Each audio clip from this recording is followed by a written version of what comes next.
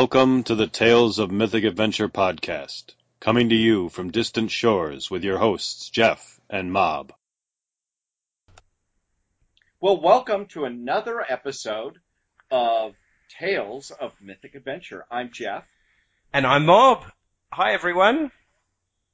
And today, we don't have any special guests lined up. Instead, we thought we would be talking about what we all are working on, or at least some of the projects that we're working on, or maybe just whatever comes to our mind and sounds interesting to us. Well, I think you're special, Jeff, anyway. So Oh, thank you. Thank you. There you go.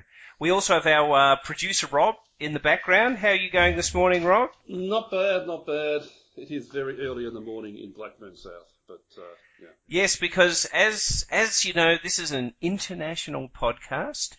Producer Rob and we're here in Melbourne, Australia, where it's a charming 6 o'clock in the morning. And Jeff.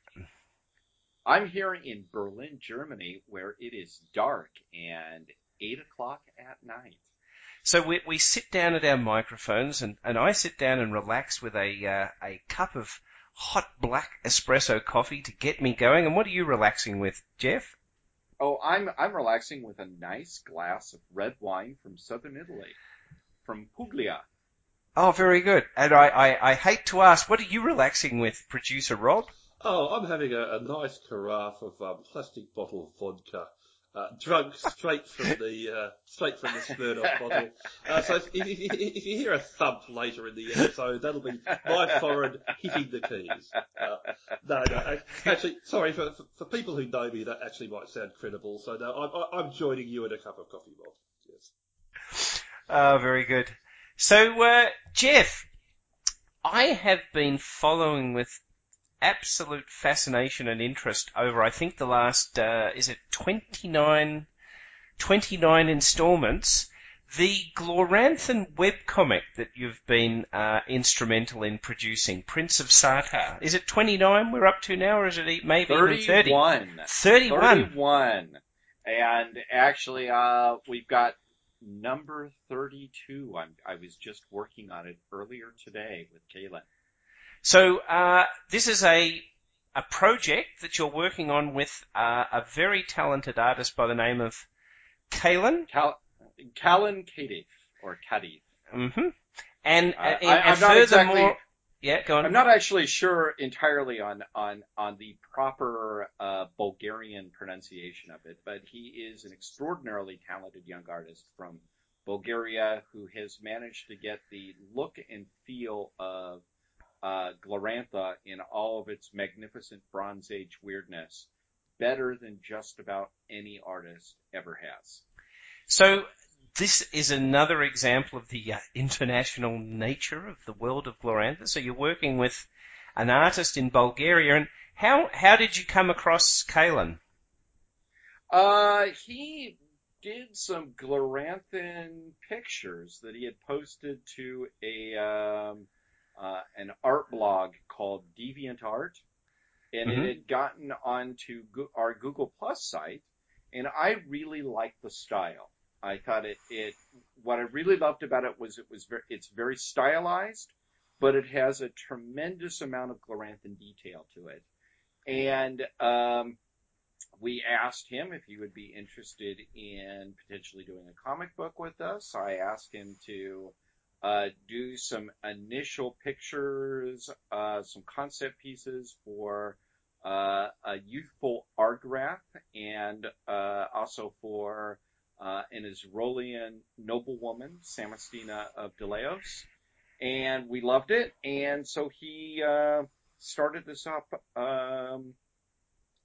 It was early last year, I think, that we started at it, and have been plugging away with a comic book or a new page on average initially it was about every 2 weeks, and now we're up to a new page every week. A page a week. Wow, that's a pretty quick turnaround. Oh yeah, and a lot of these images are really, really hideously complex, and he gets a week to do them. Yeah. So I'm totally amazed by that, can I just say? Because, again, the weirdness is turned up to 12. So nothing in his previous career would have trained him for this. Well, he did do, I think he was, if I recall, he was trained as an animator. Oh, okay. So certainly he's had the training to do pieces.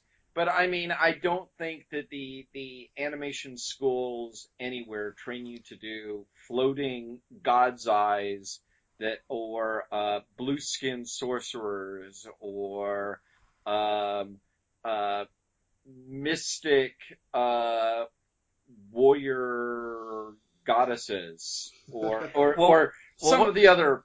Yeah, and what else it also has, and I think this is something that you can really get into with the webcomic, is a lot of the illustrations have far, far deeper symbolism, don't they, Jeff? You can actually analyze individual portions of it and go very deep, shall we say. Yes, and one of the things that I really love about our fans is they do. And a lot of the times we get a chuckle because sometimes the very vocal, fan theories are almost missing the point, but then we get really impressed that somebody just picks up out of the blue some of the really, what we thought was really hidden symbolism in it. So, for example, in this week, or it might have been last week's, comic, it's now, in the Holy Country, and the leaders of each of the provinces are meeting Balentar, the ruler, aren't they? The God-King. Yes, that's the opening of the chapter called The White Bear. Yeah, and someone I know pointed out a very weird piece of symbolism. There was a very small chain, wasn't there, at the bottom of the picture of Balentar that's very significant. Yes, there is. And no, I'm not sure if anybody, I mean, this is discussed on quite a few different, web pages. So I'm not entirely sure if this has been spotted or people have spotted it, but I have not necessarily figured out what it is. That is, if you look at it carefully, Yep. you can see that it's got the shape of the movement rune. And what that is an incarnation or a spirit or whatever you want to call it, of freedom or change. And it's one of the powers from that Balentar defeated and enslaved from Hjortland, which is the area inhabited by the ancestors of the Sartarites. And it's the sort of thing you've got to enslave and chain if you're going to be an immortal God-King ruler. And it's a big part of the reason why the Sartarites and some of the other Orlanthi are so vehemently opposed to Balentar, who otherwise, a lot of people comment, boy, Balentar actually kind of seems to be a pretty nice guy. Yeah. But, if you value change and freedom as a concept, then, maybe you wouldn't be so thrilled about it being enslaved to the service of an immortal entity. Yeah. And this is all given away in just a tiny little corner of a panel. Yes. And possibly may come out in greater detail later, but it's there to start with. Oh, and there's actually other stuff. There's an interesting little red streak on that same panel. I don't know if you're looking at it. I did see that someone had made that comment. And it looks like just a little splash of red, doesn't it? And it will be what of is all that significance. about? Yeah. Yeah, it'll be of significance later on in this chapter. And that's one of the things that we love doing about this is I spend most of the time, because I do the writing of it and say, okay, this is what this page is going to depict. And a lot of what the time that I spend writing this is trying to figure out, what are the sorts of symbolic details that we want to have in this. Yeah. And I think that just gives it a whole more interesting dimension. And I noticed that each of the pages of the comic even have, the comments, the back and forth for each page. So people reading it can actually pose questions or write things about what they've seen. And you're actually active on there too. Yeah, I'll occasionally jump in. Most of the time, I mean, my general philosophy about this stuff is I love encouraging speculation and theories and having people draw things together. And unless somebody's theory is just so wildly off base, I'm neither going to confirm nor deny. Occasionally if somebody says, oh, this is such and such, and it just really isn't such and such, then I'll jump on and say, no, it isn't. On the other hand, Jeff, this has certainly come up with things that I've created over the years. Sometimes you get, fans, readers, people that have been looking at it, who come up with ideas that are actually even cooler than you thought of in the first place. No. We never change our interpretation of what we've done based on a cooler idea from other people. Never. That never happens. No, you've got it all, haven't you? That's all in this very secret document, this secret Bible you have, and nothing's changed, and it's all immutable. It's the secret Bible that Greg wrote and then handed it over in absolute secrecy to me, of everything detailed everywhere within the setting. Catalogued, indexed, in alphabetical order. Yeah, absolutely. Far beyond what we wrote in the Guide to Glorantha. It's all there. Yeah. Now, in truth, I hate to spoil anybody's unbelievably high estimation for Greg and I and you and other writers. But usually what we do is we've got a good feel for how the setting works. And if you're writing a story, you have a good idea of what, the overall plot arcs are and some of the really detailed plot arcs. But in truth, a lot of the stuff doesn't get developed and thought through until you actually have to write something where it needs to be developed or thought through. That's just part of the writing process, as I believe you're familiar with. Yeah, and I think the great thing about Glorantha is it's in many respects, a shared and collaborative space where you can bring other people on board and get ideas to make it even richer and more interesting. Oh, absolutely. It's not, although Greg likes to say he was the first person who discovered it, and then I would have to say probably Sandy and I are the second most prolific explorers of the setting. Mm-hmm. It's a lot of other people as well. You certainly with Sun County and Prax and with Casino Town coming up. We've got Nick Brooke, who did a huge amount of the thought through of the Lunar Empire and Carmania. We have Harold Smith. We've got David Dunham. We've got Ken Rolston. We've had Steve Perrin way back in the early days. Janelle Jackways. I mean, just an awful lot of people have contributed to the setting over the years. Oh, yeah, and we probably could keep naming names for a long time. And that also goes down to people that have kept things moving along. I think a key person to mention there would be David Hall, who was the editor and creator of the fanzine Tales of the Reaching Moon from the 1990s. In fact, I should be flogged and hung to dry on the tree of woe and suffering for forgetting David. That's just embarrassing. Yeah, because that more or less when Glorantha and RuneQuest really didn't have much being published at a professional level, this was something that kept things going. And that was, of course, done back in the days when really the internet wasn't there to sustain sustain things as well. So we're in a much richer time now. And I mean, think about this. You couldn't have done, for example, a comic in the same sort of way in the 90s, or maybe even in the early 2000s, could you, Jeff?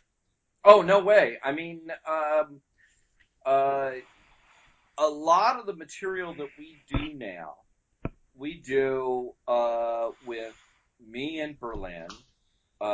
We've got, a artist in Bulgaria or an artist in the Czech Republic. Who, by the way, I understand, Jeff, you've never actually met Kalin face to face, have you? No, I never have.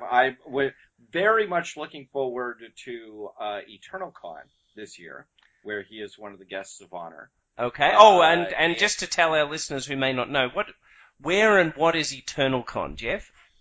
Oh, EternalCon is an annual convention in a castle on the Rhine River, surrounded by vineyards, in one of the most picturesque and beautiful locations in Germany. It is ludicrously picturesque, actually. Oh, chocolate yes. box picturesque. There is a castle on average every 5 miles.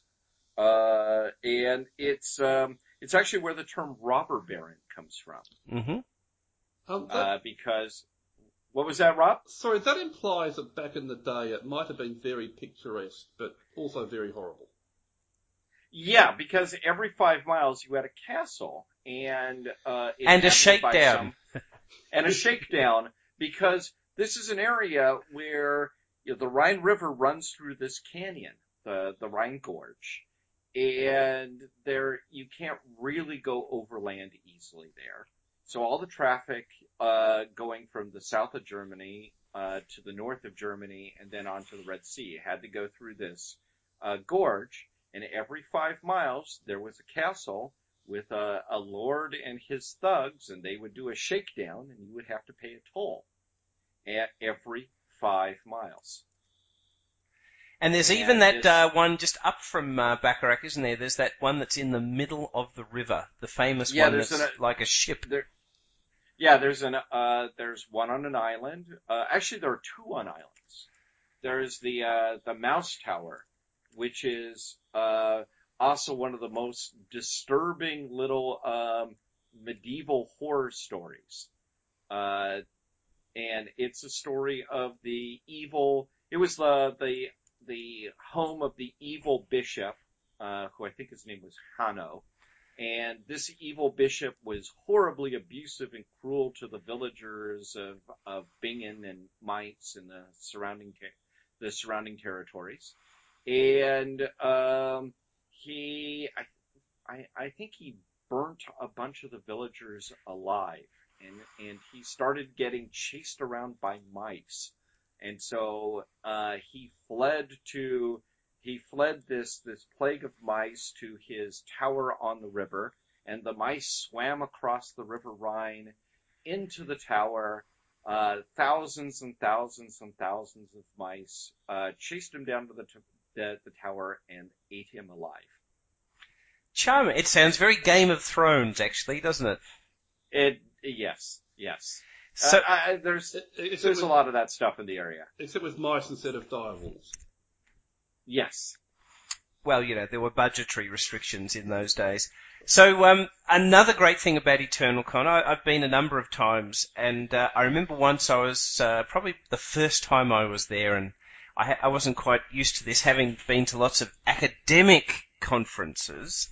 I was about to stand up to give my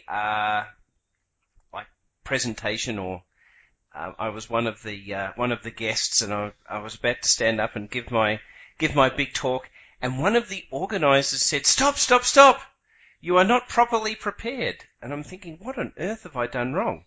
And then he handed me a bottle of beer. And I looked at everyone in the audience had a bottle of beer, so it was only appropriate that the presenter had one too. And I thought, wow, I like this convention.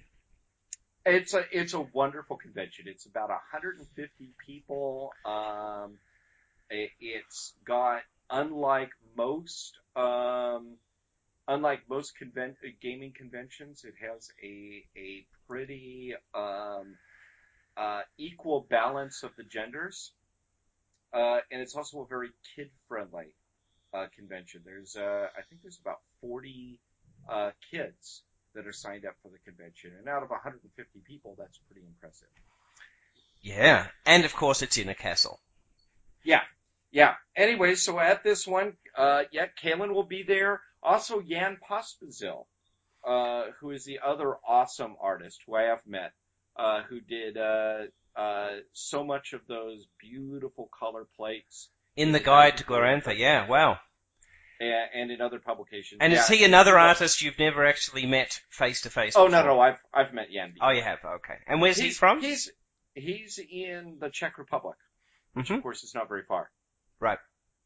So it'll be great to meet Kalin and see him in the flesh.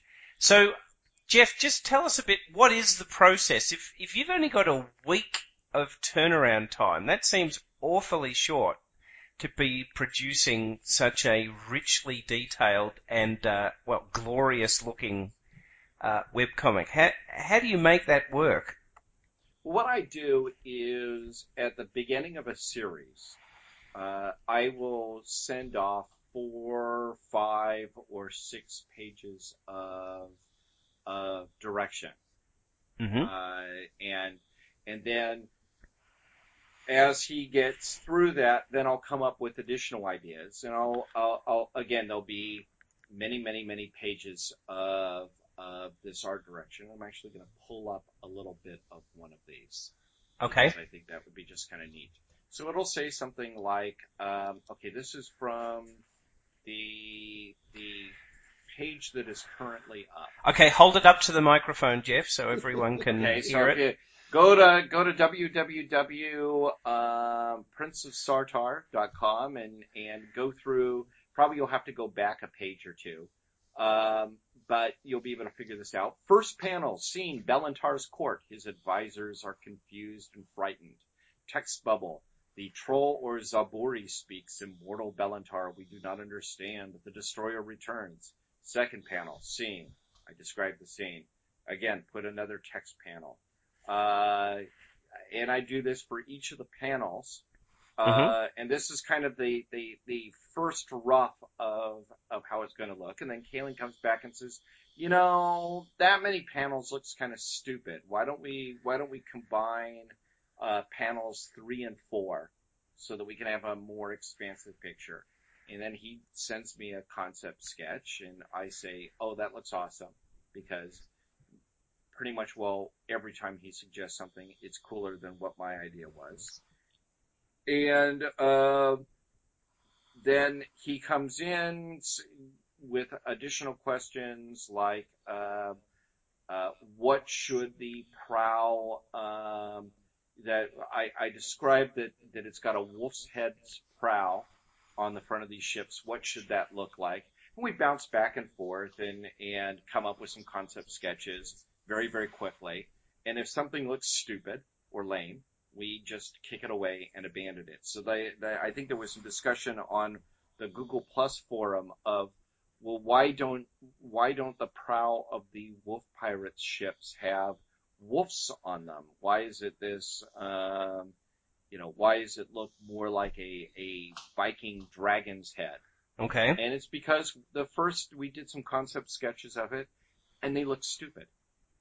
Okay. And, there's things that sound cooler on paper when they're words than when you actually draw a sketch. And that happens a lot. There was another one of, why doesn't Herrick the Berserk's polar bear cloak have a lower jaw? Because it looks stupid. Yeah. Concept art. Yeah, because then it looks like a guy in a lame bear suit that you could get from a costume hire place.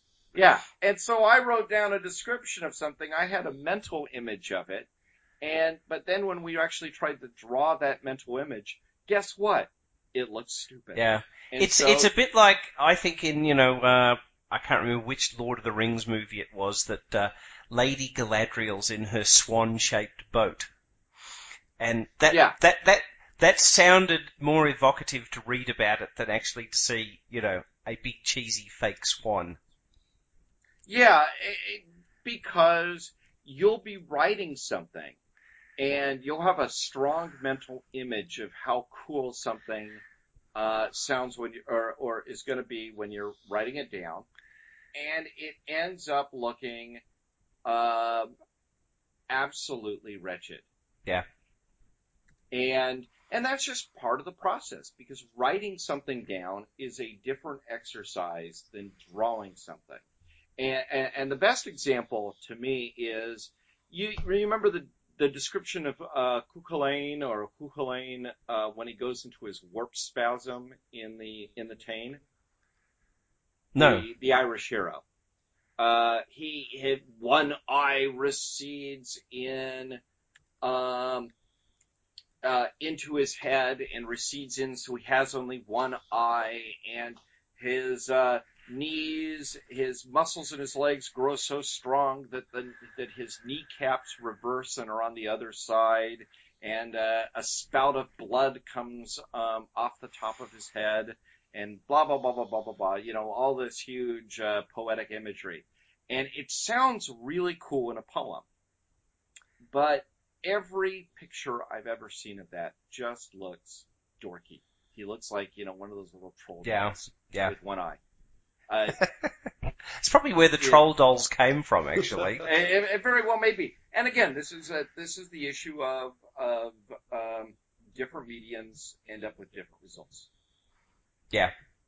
So, Kalin doesn't actually get a pen out, does he? He uses a computer to do this.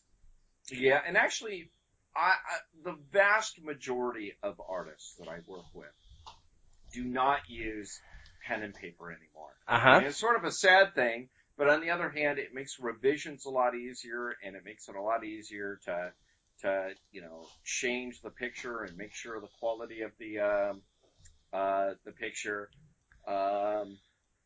But it also must make it extraordinarily faster too. It makes it significantly faster. Very much significantly faster. So, even so, Jeff, I'm still kind of gobsmacked and amazed on this week turnaround. And is that because, that creates a sense of urgency to do it? If you made it longer, it possibly wouldn't be as effective and as easy to do? I have found over the years that the longer the time you give to produce something, the longer it takes you and the less likely you are to meet the deadline. Uh-huh. You are much more likely to meet a deadline that is less than a month away than a deadline that is 6 months away. Sure. Even if it's the same amount of work. Jeff, did you have any backlog of pages when you started publishing? I had written in my little black book the first chapter. Okay. When we started. So and when we first put the comic up, I think we had 8 pages already done. Okay, so if it had all failed at that point, there would only have been 8 pages. There would have been 8 pages. And back then, it took on average about 2 weeks or a little more than 2 weeks to do a page.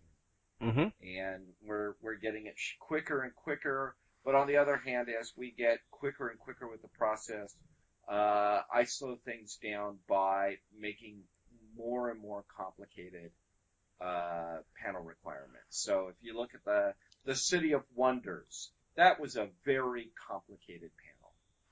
Right. Because you have this really, really detailed picture in the background of the City of Wonders. That we were impressed that some people were convinced that we actually drew out the whole city and wanted to see a picture of what we had done without the boxes, the other panels within it, and we were sort of sad. It was sort of sad to have to ruin people's illusion and say, well, we didn't fill in those areas. You mean there's nothing under those squares? There's nothing under those squares. Oh dear. So your drawing as your source material, the stuff that Greg had written in the book King of Sartar. what is the process of taking something that is written on the page into something done in a visual medium?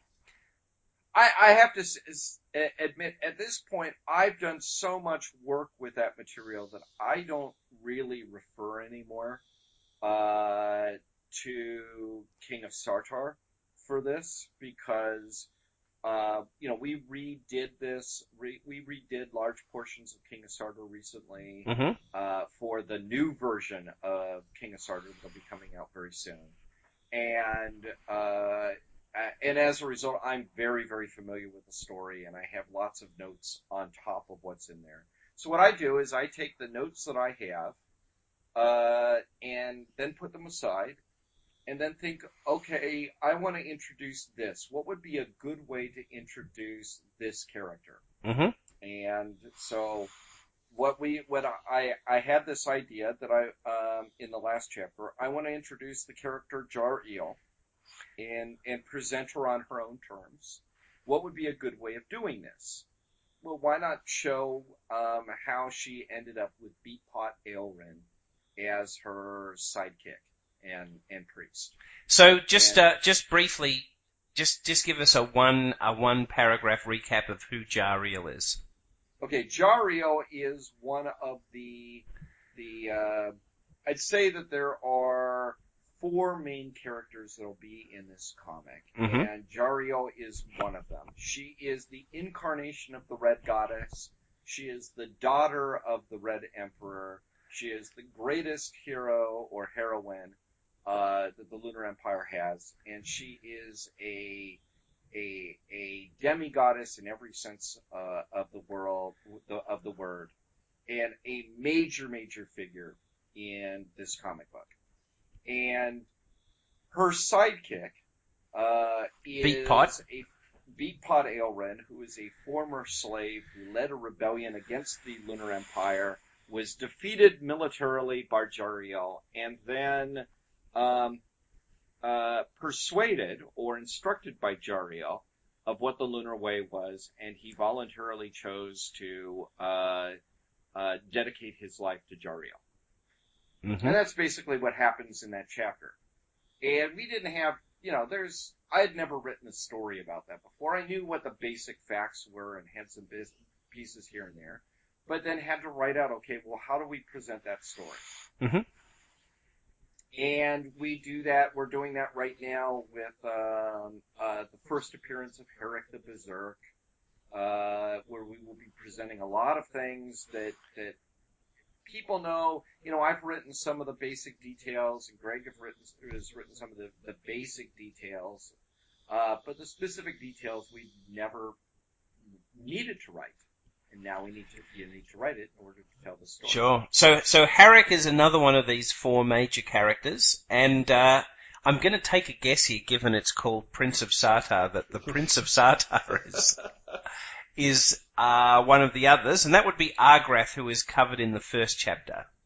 Yes, and then the next chapter will have Samastina, who is a Israelian noblewoman. And will be actually, for a lot of this, a significant point of view character.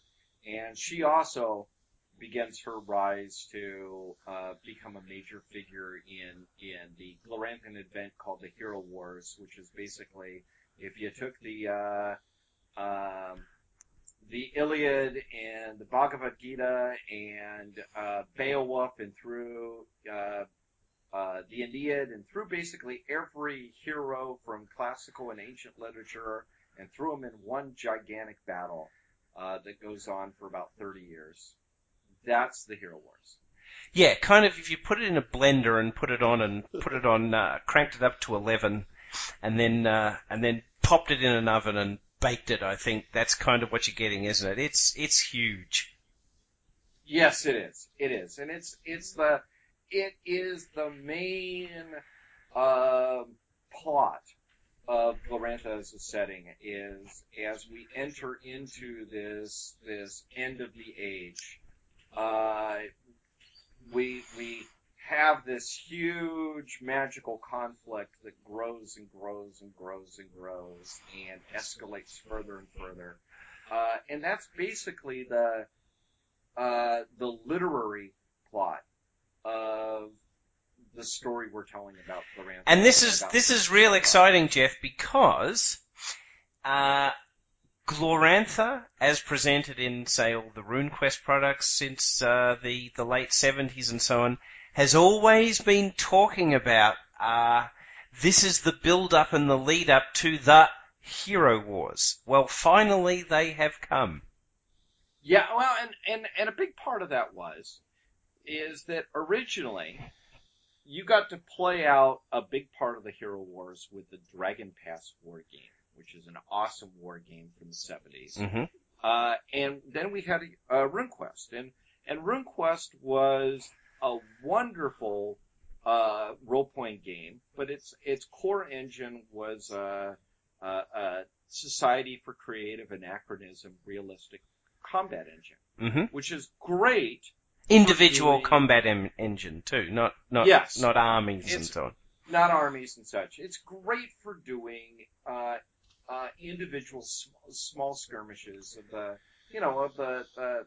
classic group of adventurers running around the big rubble, or dealing with yellow-skinned baboons in Sun County or whatnot, but not really a great engine for doing this sort of weird mythic stuff.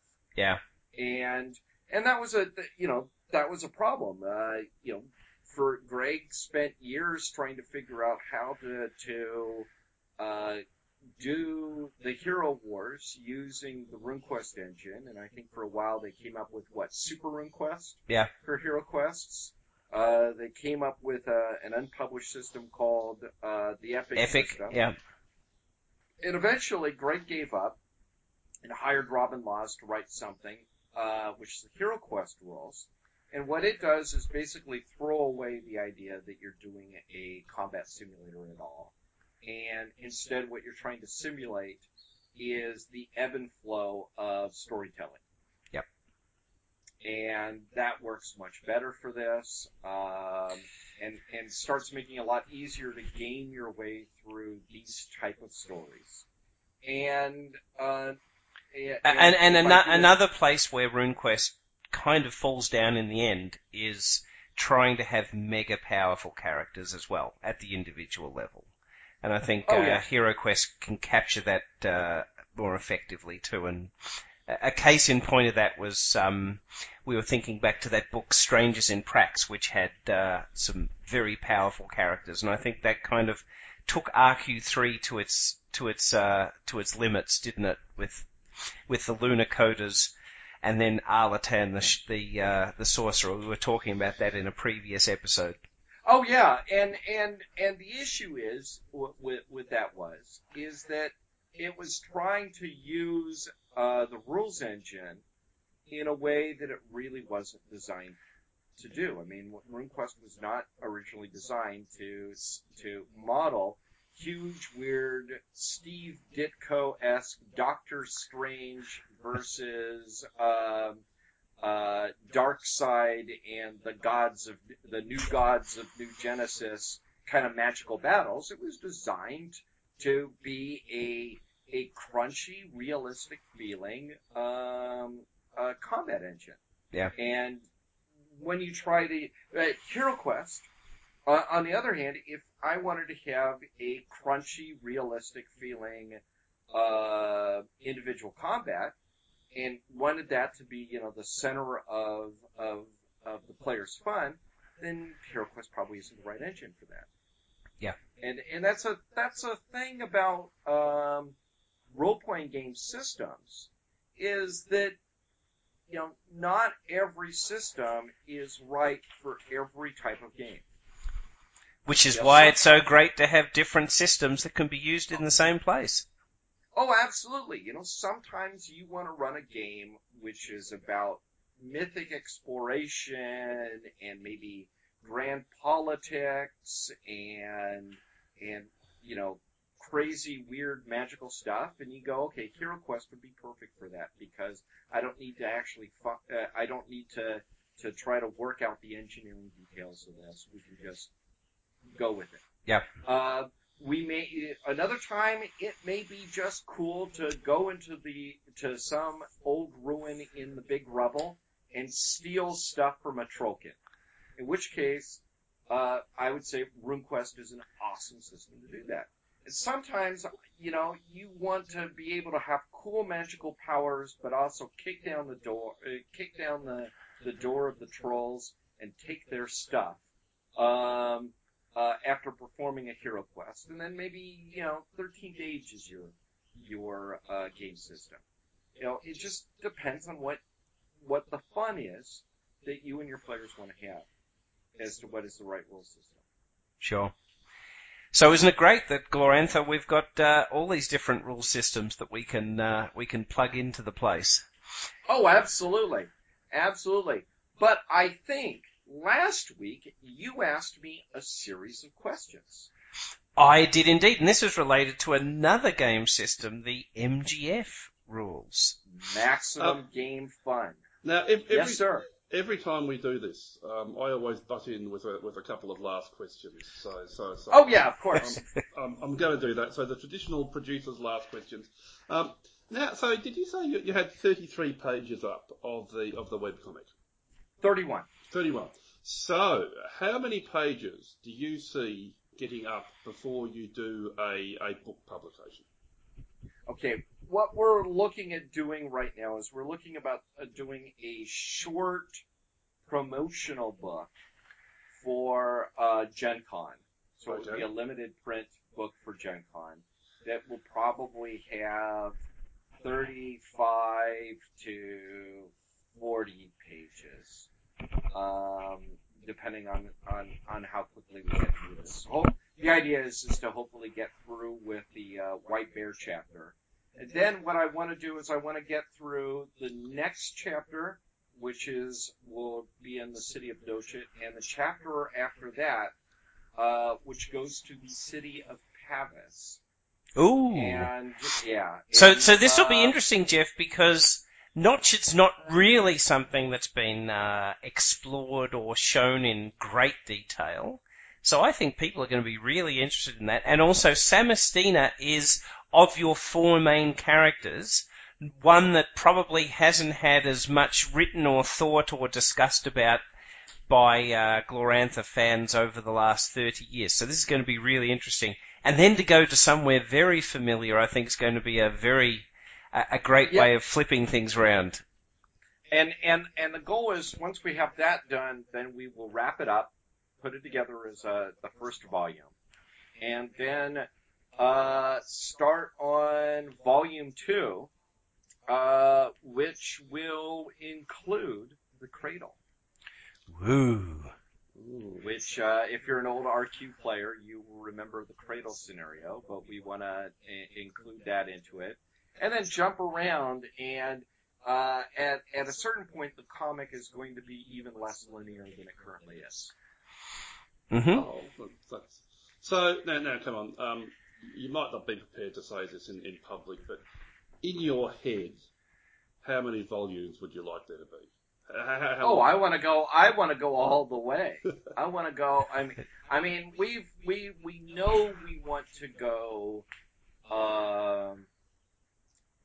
We know how far we want to go with the story, which is a big, huge, grand epic. Now, whether we will be able to do that, whether we will be able to keep doing this comic book for the next 10 years, is a fair question. But we certainly have easily 10 volumes worth of ideas. Okay. How's that? Is that a fair answer, Robert? That would be epic. It certainly would. My hope on this is kind of in the background of my mind is there's a very, very famous and awesome Japanese manga from the early 70s called Lone Wolf and Cub. Yep. And it's one of the most awesome comics that I I have ever had the pleasure to read, and I would love to be able to tell that epic of a story. Okay. Wow. So you said you had more than one question, or just that one? Or was my answer just so good that it stunned you? I think I could probably go on, but let's get to the MGF questions. Okay. And Rob has his bottle of vodka to finish too before we wind up today. Metaphorical. Yes. Yes. All right, Mr. Mike. Yeah. I believe the first question is... Yep. Tell us about one thing Yep. that you are significantly worse at than other gamers. Worse at? Okay. I'm really bad at remembering rules.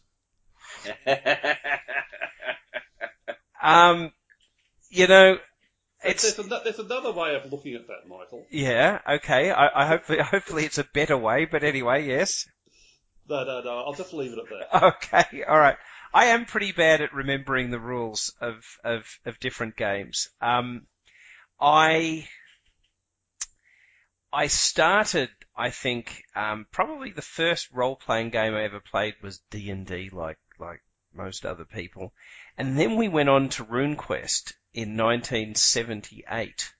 And a friend of mine didn't actually buy a copy of the rules because we couldn't get them at the time, but he did own a copy of Apple Lane, if you remember that classic scenario that I think was one of the first ones ever bought out. And we did actually have one of the first ones that were bought out, and they were kind of done on sort of cheesy computer-type printout, weren't they? I'm trying to think what the process was. Yes, they were. Yeah. They were this terrible, horrible mimeograph. Yeah. And we actually were trying to figure out how to play RuneQuest just with the book Apple Lane, not actually having the rules. So I think I started off reverse backwards to start with, and I think I've never gone further since then. Okay, well now you're like Merlin. You're living backwards in time. Oh, okay. While everybody else moves forward. Yes. Now we know one thing that you were worse at. Yeah. What is one thing that you are better at? Oh, I am very, very disciplined when I go to game conventions. Very disciplined. In fact, I have a rule about when I need to go to bed so that I can be fresh and chirpy in the morning. And it is known as the mob rule. And it used to be, back in the 1990s, Jeff, it used to be, I would go to bed at 3 a.m. no matter how much fun I was having. Oh Lord, I can't even remember those days. Yeah, interestingly, as the decades progressed, the mob rule became went from 3 a.m. to 2 a.m. And then 2 a.m. to 1 a.m. Yeah. And I think this decade I'm kind of up to the mob rule, as I have to go to bed at midnight in order to be fresh and chirpy in the morning. Look, it has served me very, very well. And there have been a number of times, I do remember, where I have taken myself off to retire for the evening, despite the fact that there might have been fun and revelry still going on all around, and that is because you've got to be fresh and chirpy for the morning. And there have been very few occasions that I have let myself down, I'm proud to say. I would say that in the years, the last several years that you and I have been going to conventions together, it's been a very few number of exceptions to the rule. Yeah. And those exceptions are maybe 1 to 30. Yeah, I guess you could say. And the thing about EternalCon is it's in a picturesque castle, and castles aren't necessarily put in a spot to be picturesque. They're put in a spot to be defensive, and that means that the castle in Bacharach is on the top of a dirty great hill. And one of the other things you want to do at EternalCon is the customary, obligatory annual trip down to the kebab shop in Bacharach, and that does involve walking down the hill and walking up again, and you really want to be fairly chirpy and fresh to be able to do that, don't you, Jeff? You need to be very chirpy and fresh in order to make the hill. And there are two ways to go down the hill, isn't there? There's the quick way, which is very steep, but you can be suckered into going the long way. And believe me, the long way. Yeah, it's no good. The long way isn't worth it. No, it's not worth it. No, it's much longer. It's much harder. It's much longer, and despite it being mostly a more gentle slope, it really isn't any physically easier. Yes, though you do memorably go past the cliff that my friend Andrew Bean fell down when we went to EternalCon one year. And I might save that for another episode to talk about it in some detail. But oh my God, I would have to say that he made a couple of fumble rolls, and then he did actually make a couple of saving rolls. Yes, he did. Yeah. He made a save versus death on falling off the cliff. Yes, he was saved by having his buttocks stop with a tree stump. I think that was very unfortunate and fortunate. Okay, so next question. Yeah. Next question, before we spend too much time talking about Andrew Bean's buttocks. Yes. Funny, I was about to say that myself. All right. Next question is name or tell us about something that everyone knows about you as a gamer or a gaming person. I think they know that I like to, particularly in LARPs and things like this. I'm very happy to start at the top and work my way down. Oh yes. Okay, and the last question. I'll just give two examples of that. Is I have started a game as the Red Emperor, for example, and it's going to be fairly certain that I'm not going to be the Red Emperor by the end of the game. And I think I talked about when we were interviewing Ken Rolston that we were in a game where he was Notzlaw the Holy Monk wearing a sheet, and I was in a Pope suit, and he declared me anathema. And that was actually one of my favourite moments in a LARP, because I got out of that, because being declared anathema by the Holy Monk is probably not a good thing. But I was the Pope, so I officially pronounced an indulgence and forgave myself. And made all the bishops kiss my ring. And that's one of my proudest moments in LARPing, anyway. That was an awesome moment. But final question for tonight is, what is something that people generally don't know about you in a gaming context? In a gaming context, I think probably one thing is I'm not really that interested in tabletop wargaming and moving counters around and things like that. That's just not really my scene. I'm far more at the theatrical role-playing side of the thing. So if I've been in games that have that sort of element, I'm more than happy to delegate that to somebody that likes to be able to do that sort of thing. If it involves, say, moving units around a board or something like that. I'm not a very good tactical thinker for moving armies around and so on. I'd rather do the politics of the situation. And I think that comes from, what I've done in my professional life as well. I think I recall one time when you and I were playing in a gigantic freeform that was basically a war game with some freeform components added to it. Yep. You and I delegated all of our armies to very enthusiastic subordinates and spent most of the game sitting around drinking beer and talking shop and politicking and just enjoying having our generals come with disaster after disaster. Yeah, and it generally was, and that goes back to the thing that people do know about me, which is I'm more than happy to start my way at the top and work my way down. Well, there we are. Mob answers his own MGF questions. And at some point, we're going to have to get producer Rob and get him to answer these too, aren't we? But we've run out of time again today. Yes. Well, I go on, Rob. I think at that point I will allude to my point about your memory of rules. Okay. You might want to construe that as a threat, but there's something that's been rankling in the back of my mind for about 15 years that will come up when my questions are asked. Ooh. Oh, okay. Well, now I can't wait. Now I can't wait to ask these. Well, I guess everybody, this has been another episode of Tales of Mythic Adventure. Tune in next week. Thank you. And that concludes another tale of Mythic Adventure, coming to you via download at mythicadventure.com and on iTunes. This was a Rabbit Hat production in association with Moon Design Publications.